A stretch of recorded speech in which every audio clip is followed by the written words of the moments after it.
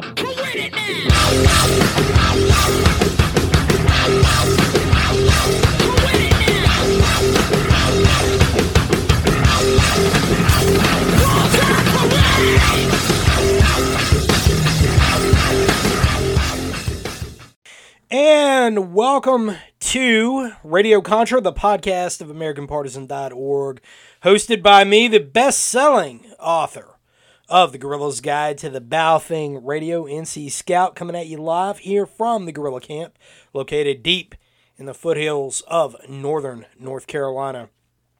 And back on the air once more. Have had an incredibly busy week, an incredibly busy time right now with so much going on. Got class coming up this weekend, and have had just a lot of interaction with you out there in the real world. Of course, we had Magmedics Partisan Lifesaver course last weekend, which was just incredible. What a wonderful time. A lot of great Patriots in there in that class. It was a packed house, and we had a heck of a lot of fun. I was in and out, got a lot of irons in the fire, writing two books concurrently. One of them, of course, is the Signals Intelligence book, and the other one is a, we'll just say, top secret project. And you just need to know that the wheels are turning right now. So that one is also well underway. And I want to give a quick shout out to the show sponsors out there. The Resist the Mainstream newsletter, resistthemainstream.com. Go check them out. Great website over there. Daily news as well as original content from some fairly notable authors over there. Fairly notable authors. Very good stuff that they are putting out. And they are very proud sponsors of this podcast and of AmericanPartisan.org. Blacksmith Publishing, my very good friends who wrote the Small Unit Tactics Handbook for the SF Special Forces Qualification Course, Mike Blackburn and Paul LaFavre. Of course, they have a lot of other great books as well, including Iron Sharpening Iron, which is a personal favorite of mine. Go check them out. BlacksmithPublishing.com. CivilDefenseManual.com. Jack Lawson's 2-volume set, which I had the great honor of writing the communications chapter in. I think that they are a must-have for any survival and preparedness library. Last and certainly not least, my friend, my often partner on not just this podcast, but the Privy Council, and is featured as a staple on the Council on Future Conflict with some very notable names over there as well. Mr. Joe Dolio of Tactical Wisdom. You can find his 4-volume set as well as his tactical notebook on his website, tacticalwisdom.com. So anyhow, breaking down the latest goings-on in the world. Of course, if you didn't know, the train derailment in Ohio, which has released a large amount of vinyl chloride into the ecosystem, has been dominating the alternative media. Of course, there is a complete blackout of this incident in the conventional media. I don't think that should really surprise anyone. Now, this is extremely dangerous, right? There's a lot of people who are wondering just what vinyl chloride is and what it is used for. It is a vital element of making PVC. So the manufacturing of PVC pipes, PVC as a plastic, it is a critical element in that, and it is an extremely dangerous chemical. This is one of those things that if we were looking at this from a Carver matrix, right? Carver matrices is in the unconventional warfare paradigm, how we target critical infrastructure, right? Criticality, accessibility, recognizability, vulnerability, effect, and recuperability. Right, look those things up. Over on Twitter, you can follow me on Twitter at Brushbeater. That is at Brushbeater. Handle is NC Scout. There's a few people out there who are imitators. It all comes with it, right? It all comes with the territory. But anyhow, you can follow me over there. But if I were looking at this from the unconventional warfare paradigm, as somebody who has been trained in that world, who at least, worked for a little bit of time in that world, I can tell you that the fact that we had so many train derailments, 3 in a very short span of time, as well as all the other odd occurrences that seem to keep happening, this is really, really suspect. All right, now, I know that a lot of people out there will throw their hands up. Oh, yeah, we've heard enough conspiracy, and, okay. But the thing is that there's really 2 types of thought out there when it comes to how people process things and how they look at stuff. There's the type of people that think, how am I going to build this up? Right? How am I going to enhance whatever it is that I'm looking at? How am I going to build up this thing? Right? And then there are the people who say, how can I target this? How can I bring it down? How can I tear this down? Right? How can I destroy this? And those types of thinkers are frequently the ones that end up in special operations community, right? Because whether you think that way from the outset or you think that way due to indoctrination, and there is some level of indoctrination that goes on of how to bring something down, because you are thinking about taking this information, putting it into categorized elements, and you think over and over again, how would I kill me? And that becomes a very critical element of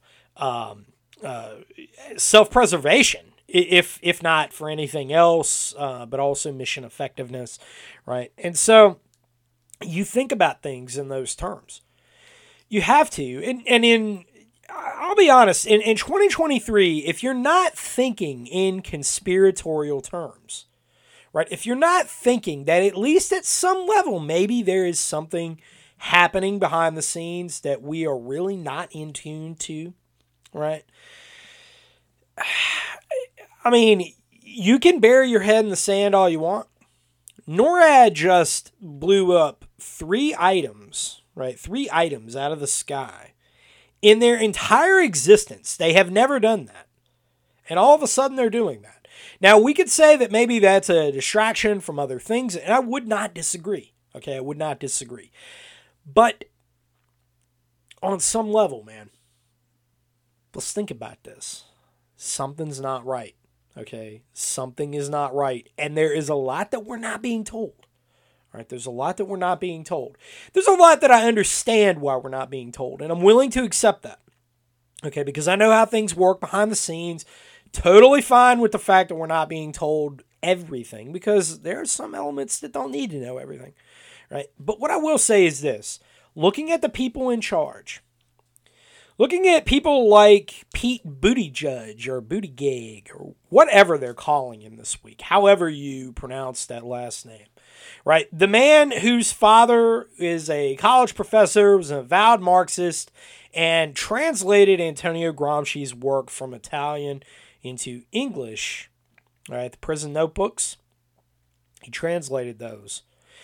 For this man who has become a product of failing upward over and over again, and it seems like his virulence against the most productive sectors in American society just continue to get more and more venomous as time goes on. This is very concerning to me. This is a guy who took maternity leave for how many weeks, who disappears after every incident, who has never been held accountable, right? The little old mayor from Gary, Indiana, or South Bend, Indiana, right? Let me correct myself. South Bend, Indiana. Oh, yeah, big difference, right? Big difference. Two places that are pretty rough around the edges. They install this idiot as mayor, and what did he do? What did he do? What did he do that was so great? Right? He claims that he was part of the naval intelligence community as a naval officer, right? With his clean uniform on, an M4 that had no optic on it, that it looked like it had never been fired. Right? That was the picture that we were given. But his only qualification for office is he's gay. Well, he's gay. You can't criticize him because he's gay. Right? Oh, my God. No accountability. No accountability. Right? There is no accountability. I do not care personally about someone's categorical qualities. Had to get that one out. Right? I don't personally care about whatever they do in their personal life. Well, that's not true. There are some things I absolutely do care about. But the fact that the man's gay is not a qualification to be Department of Transportation secretary. And he has a repeated propensity for failing upward every single time. This man is incompetent. He is a communist. And when he comes out and says that white males are habitually the problem, I have a very, very difficult time accepting that. Okay? Very difficult time accepting that. But when we see the Biden administration, this is who they have surrounded themselves, this is who they've insulated themselves with. And if I were Russia and China right now, I would be absolutely laughing at this. Because they are. Now let's circle back to Carver. We could say, well, the nation's infrastructure is crumbling. Okay, well, who's to blame? Who is in charge? Oh, well, we can just pass the blame over to Donald Trump, right? That's the liberal answer. Kick the can backwards, right? We heard this 8 years under Obama. Well, it was George W. Bush's fault, right? We heard this over and over again. If you repeat a lie enough times, it becomes truth. Have we heard this before? Anywhere in history? All right. This is what the Democrats are doing. This is what they've continued to do. It is very, very easy to do that. It is very difficult to have accountability. And when you do not have accountability repeatedly out of the political class in your society, this is what continues to occur. Now, I tell you all that not to get into a rant against Democrats in general, even though I despise them. I think that they represent some of the dumbest people in our society, in our political makeup, those who are engaged. I think that they are absolutely some of the dumbest, brain-dead people, and I've dealt with them at an interpersonal level. They're incapable of thought. Now, Republicans, there's a lot of them that similar statements could be made, but Democrats, you take the cake. You take the cake. And you know it. You're not capable of independent thought, right? But conspiratorial aspects. Let's talk conspiracies. Let's go back to Carver, all right? So if, for example, we were at war with a peered nation or a near peer nation, right? Let's say maybe Russia, because I would make a very valid argument, and a lot of people have out there as well, that we're at war with Russia. When you have people like Victoria Nuland, you have Senator Lindsey Graham, you have all of the usual neocon warhawk types that are out there. Of course, Lindsey Graham was saying not that long ago that we were needing to authorize drone strikes on the Russian Politburo at the top, which is very, very concerning because that is everything short of a declaration of war, an announcement of war. All right, you're basically saying that you're going to kill the head of state of one of the economic powers of the world. Right, this is very, very dangerous talk. Right, it's certainly not talk from a leader that we would expect to be at least extending the olive branch, right? Which America being a force for good, you know. But let's say, just for example, that we were at war with another power, which I think by everybody's estimation we are well on track to being, right? Understand this, that we have a non-existent southern border because, again, there has been no accountability out of our political class in Washington. So we have a non-existent southern border that nothing is being done to address this issue. We have Chinese nationals that are coming across this border. How'd they get there? How'd they get there? We have Iranian nationals coming across the border. How did they get there? We have Venezuelans. We have Nicaraguans. We have Cubans. And yes, we have Russians also that are coming across our border. Now, I've chronicled this in the episodes Red Dawn in America Parts 1 and Part 2. I've written about this extensively on AmericanPartisan.org. And much of it, of course, has fallen on deaf ears.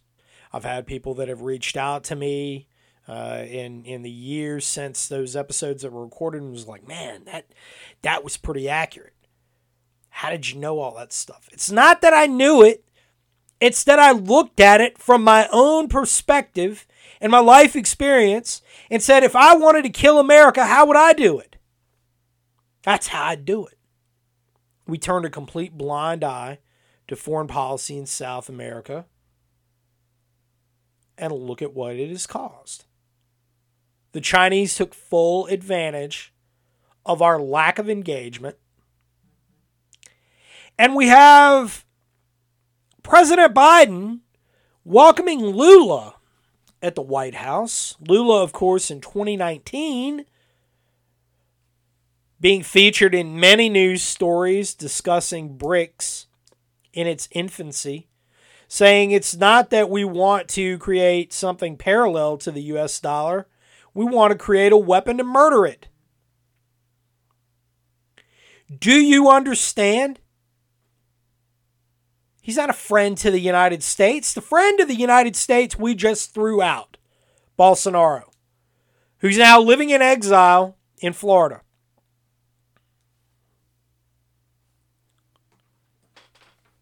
Think about that. If I wanted to murder America, how would I do it? Well, what do the Russians have to say about this? Interestingly enough, over my life, I've met some very fascinating individuals. It's been very, very fascinating. And when I was in Afghanistan, I ran across a gentleman, British guy, because I hung out with the Brits a bit for the first part of the tour, and worked with them and really enjoyed my time with them. They have a different way of thinking that, I'm not going to say is right or wrong, but they just got to have a different perspective on the world. which is fascinating to me. Very fascinating to me. But there was a gentleman who was working in, we'll say, an intelligence capacity. And I always found talking to him was one of the most engaging conversations that someone could be blessed to have. And I always really, really enjoyed talking to him. And we'll just call him Tony.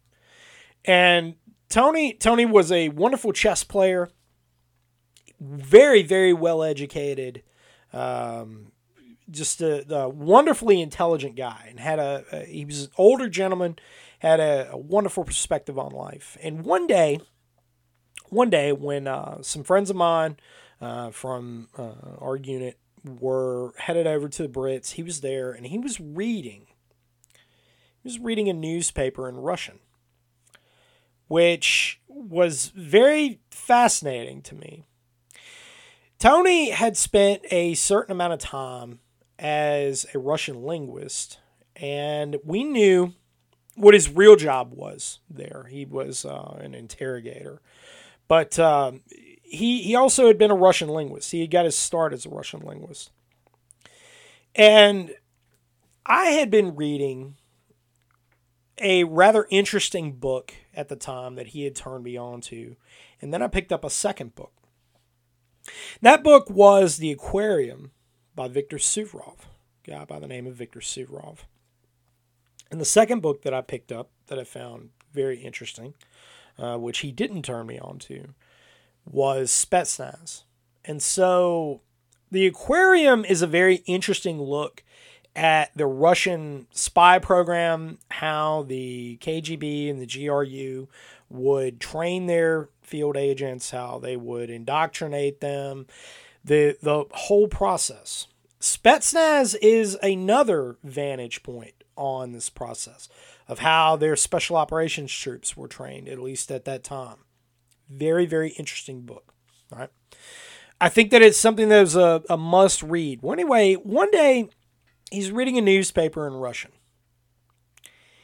And I thought that this was really profound. And so we struck up a conversation, which, I don't speak Russian, can't read Cyrillic or any of that stuff, right? Can read Arabic. Used to speak Arabic pretty decent, pretty passably. Not anymore. Right? Not anymore. If you don't, languages are one of those things. If you don't stay on the up and up with it, you're not gonna be able to keep it. But anyway, I just don't have that gift, right? Some people do, right? But anyhow, we started talking about Suvorov. He said, what'd you think about that? What'd you think about The Aquarium? I said, it was a really fascinating book. And he said, I debriefed him when he defected to Great Britain. Deep statement. And so after I read Spetsnaz, I said, how accurate is this? I mean, because there's chapters in Spetsnaz especially that really, Suvorov was a defector. He was the highest ranking defector from the Soviet GRU. He was a general, and it at face value, when people defect from countries, especially back in the Cold War era, when you would have defectors, they would leave for a variety of reasons, right? But when someone defects, you have to assume that much of what they're telling you is false, because you don't know if this is a false insertion of an agent, somebody who's a double agent, right? You don't know. And his story is one of those, just seems too good to be true on a lot of levels. And I said, how full of shit is this guy? Because there's some things in this book that I don't know, man. And he said, well, he may have always been full of shit. He's still alive. Suvorov's still alive, by the way. Living in Britain. So he may have been full of shit. But I can tell you this, that he was dead serious about everything that he said and everything that he wrote. Gives you food for thought. And so that's why the last chapter of Spetsnaz was always so fascinating to me. That this last chapter of Spetsnaz is just a very interesting look into all of the dynamics that go into the Russian special forces, at least of the Soviet era. It was a very original look at all of this and how they went about recruiting their agents when they operated abroad. Because you have to know how your enemies work and how they're going to work against you. Right? Sun Tzu was exactly correct when he said, you have to know your enemy and yourself, and you'll win every battle. If you only know yourself and do not know your enemy, you'll win half your battles. If you know neither, you will never win. Right now, America is in this dangerous phase where we don't know either. Right? We didn't win Afghanistan. We didn't win Iraq. We didn't win Vietnam. Korea was a tie. Right? I'm not sure what Mark Milley is smoking when he says that Russia is losing in Ukraine. You know, the numbers are telling a different story. Anyhow, this last chapter of Spetsnaz, chapter 15, Spetsnaz's First World War. And you can find this in its entirety on AmericanPartisan.org. I posted it up yesterday. I've put it up a few times, but I posted it yesterday because it's so profound. Just think about this one, all right? Chapter 15, Spetsnaz's First World War. I was standing on the top of an enormous skyscraper in New York when I saw King Kong. The huge gorilla surveyed Manhattan triumphantly from a dizzy height. Of course, I knew it wasn't real, but there was something both frightening and symbolic in that huge black figure. I learned later that the gorilla was a rubber one, that it had been decided to celebrate the 15th anniversary of the showing of the first film about King Kong, creating a gigantic inflatable model of the beast and placing it high above New York. The rubber monster was hauled up and swayed about in the wind. From the technical point of view, the operation had been a real triumph by the engineers and the workmen who had taken part in it. But it was not an entire success. The monster turned out to be too huge, with the result that holes appeared in its body through which the air could escape. So the gigantic muscular frame quickly collapsed into a shapeless bag. They had to pump more air in it, but the harder they pumped, the bigger the holes became, and the quicker the air escaped from the monster. So they had to keep on pumping. The communist leaders have also created a rubber monster and have hauled it up to a dizzy height. The monster is known as the Union of Soviet Socialist Republics, and the Soviet leaders are faced with a dilemma to expand or to decline rapidly and become a flabby sack. It is interesting to note that the Soviet Union became a superpower in the course of the most destructive war in the history of civilization, despite the fact that it suffered the greatest loss of life and the greatest destruction to its own territory. It has become a military superpower, and perhaps war is essential for its existence. I do not know how or when World War III will start. I do not know exactly how the Soviet High Command plans to make use of Spetsnaz in that war. The First World War in which Spetsnaz will be a major contributor.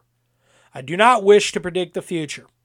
In this chapter, I shall describe how Spetsnaz will be used at the beginning of that war as I imagine it. It is not my task to describe what will happen, but I can describe what might happen. He goes on. In the last month of peace, as in other wars, has almost a palpable air of crisis about it. Incidents, accidents, small disasters add to the tension. 2 trains collide on a railway bridge in Cologne because the signaling system is out of order. The bridge is seriously damaged and there can be no traffic over it for the next 2 months. In the port of Rotterdam, a Polish supertanker bursts into flames.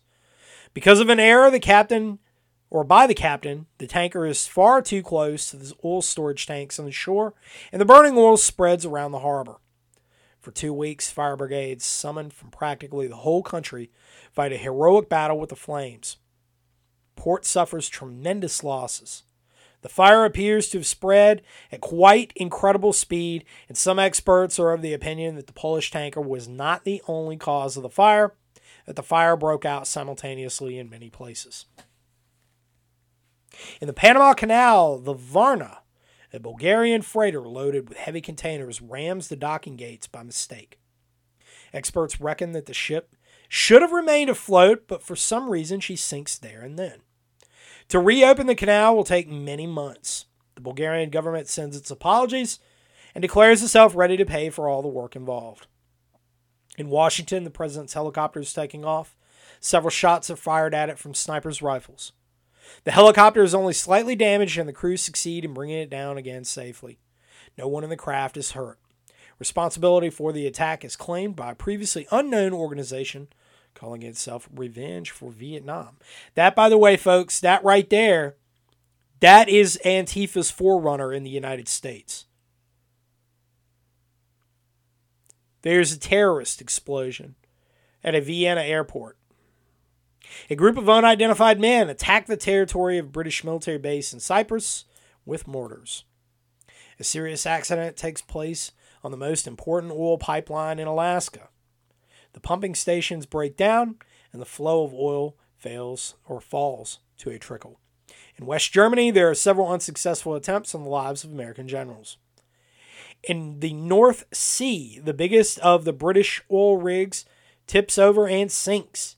The precise reason for this is not established, although experts believe that the corrosion of main supports is the culprit.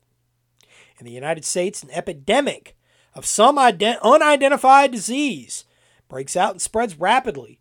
It seems to affect port areas, particularly such as San Francisco, Boston, Charleston, Seattle, Norfolk, and Philadelphia. There are explosions practically every day in Paris. The main targets are the government districts, communications centers, and military headquarters. At the same time, terrible forest fires are raging in the south of France. All of these operations, because of course none of these events are an accident, and others like them are known officially in the GRU as the preparatory period, and unofficially as the overture. The overture is a series of large and small operations, the purpose of which is, before the actual military operations begin, to weaken the enemy's morale, create an atmosphere of general suspicion, fear, and uncertainty, and divert the attention of the enemy's armies and police away to a huge number of different targets, each of which may be the object of the next attack. Did you hear that? Did you hear that one? Folks, you need to understand that while we could chalk individually each one of these elements up to being accidents, that, well, we could just blame our infrastructure, or we could blame the last political leader, or we could blame the last political class, we could blame the last big man in charge, whoever it was, that we point to as if they were some sort of dictator, all-powering, all-omnipotent, all-knowing. But the reality is, we have a border that's wide open, that's being infiltrated and flooded every single day with people who are not here because they want to share in the promise of America. They're being brought here to overwhelm the system, to bring down the system. And embedded among them, because it would be absolutely asinine to assume to the otherwise, but embedded among them are elements who absolutely are here to sabotage American infrastructure, what's left of it, and take advantage of an already bad situation that is brewing socially here at home. If you're not awake yet to the reality of the situation, and in understanding that when we watch the 6 o'clock news at night, all right, when we look at the 24-hour news cycle, and they're very busy talking about the war over there, just know that there are elements who are very, very serious about starting the war here at home. They're coming from the left. China and Russia fully anticipates taking advantage of the chaos and fomenting it on their own. Folks, you have to be ready. I am sounding the alarm, and I'm going to continue to do that because that's my job. Double down on your preparedness. Shore up what you have now. This is only going to get worse. With that said, folks, we'll be on the air tonight. Sons of Liberty Live here on Podbean. It will be lit and live. We're going to have, of course, all of our wonderful guest panel on there. Joe Dolio, TacticalWisdom.com, Green Dragon Academy with Mr. Johnny Paratrooper himself, Madman Actual, Patriot Man, possibly Risky Krisky, and myself, all on the air. We're going to have a heck of a good time, and I invite all of you to be a part of it. With that said, stay safe. Get yourselves squared away. Pick up your copy of the Guerrillas Guide to the Baofeng Radio if you haven't already. That is a big leg up on getting your communications squared away. God bless, folks, and understand that the day of the Patriots is coming. We're going to have to defend America, and we will do it. God bless. And I'll talk to you very, very soon. This is NC Scout, out.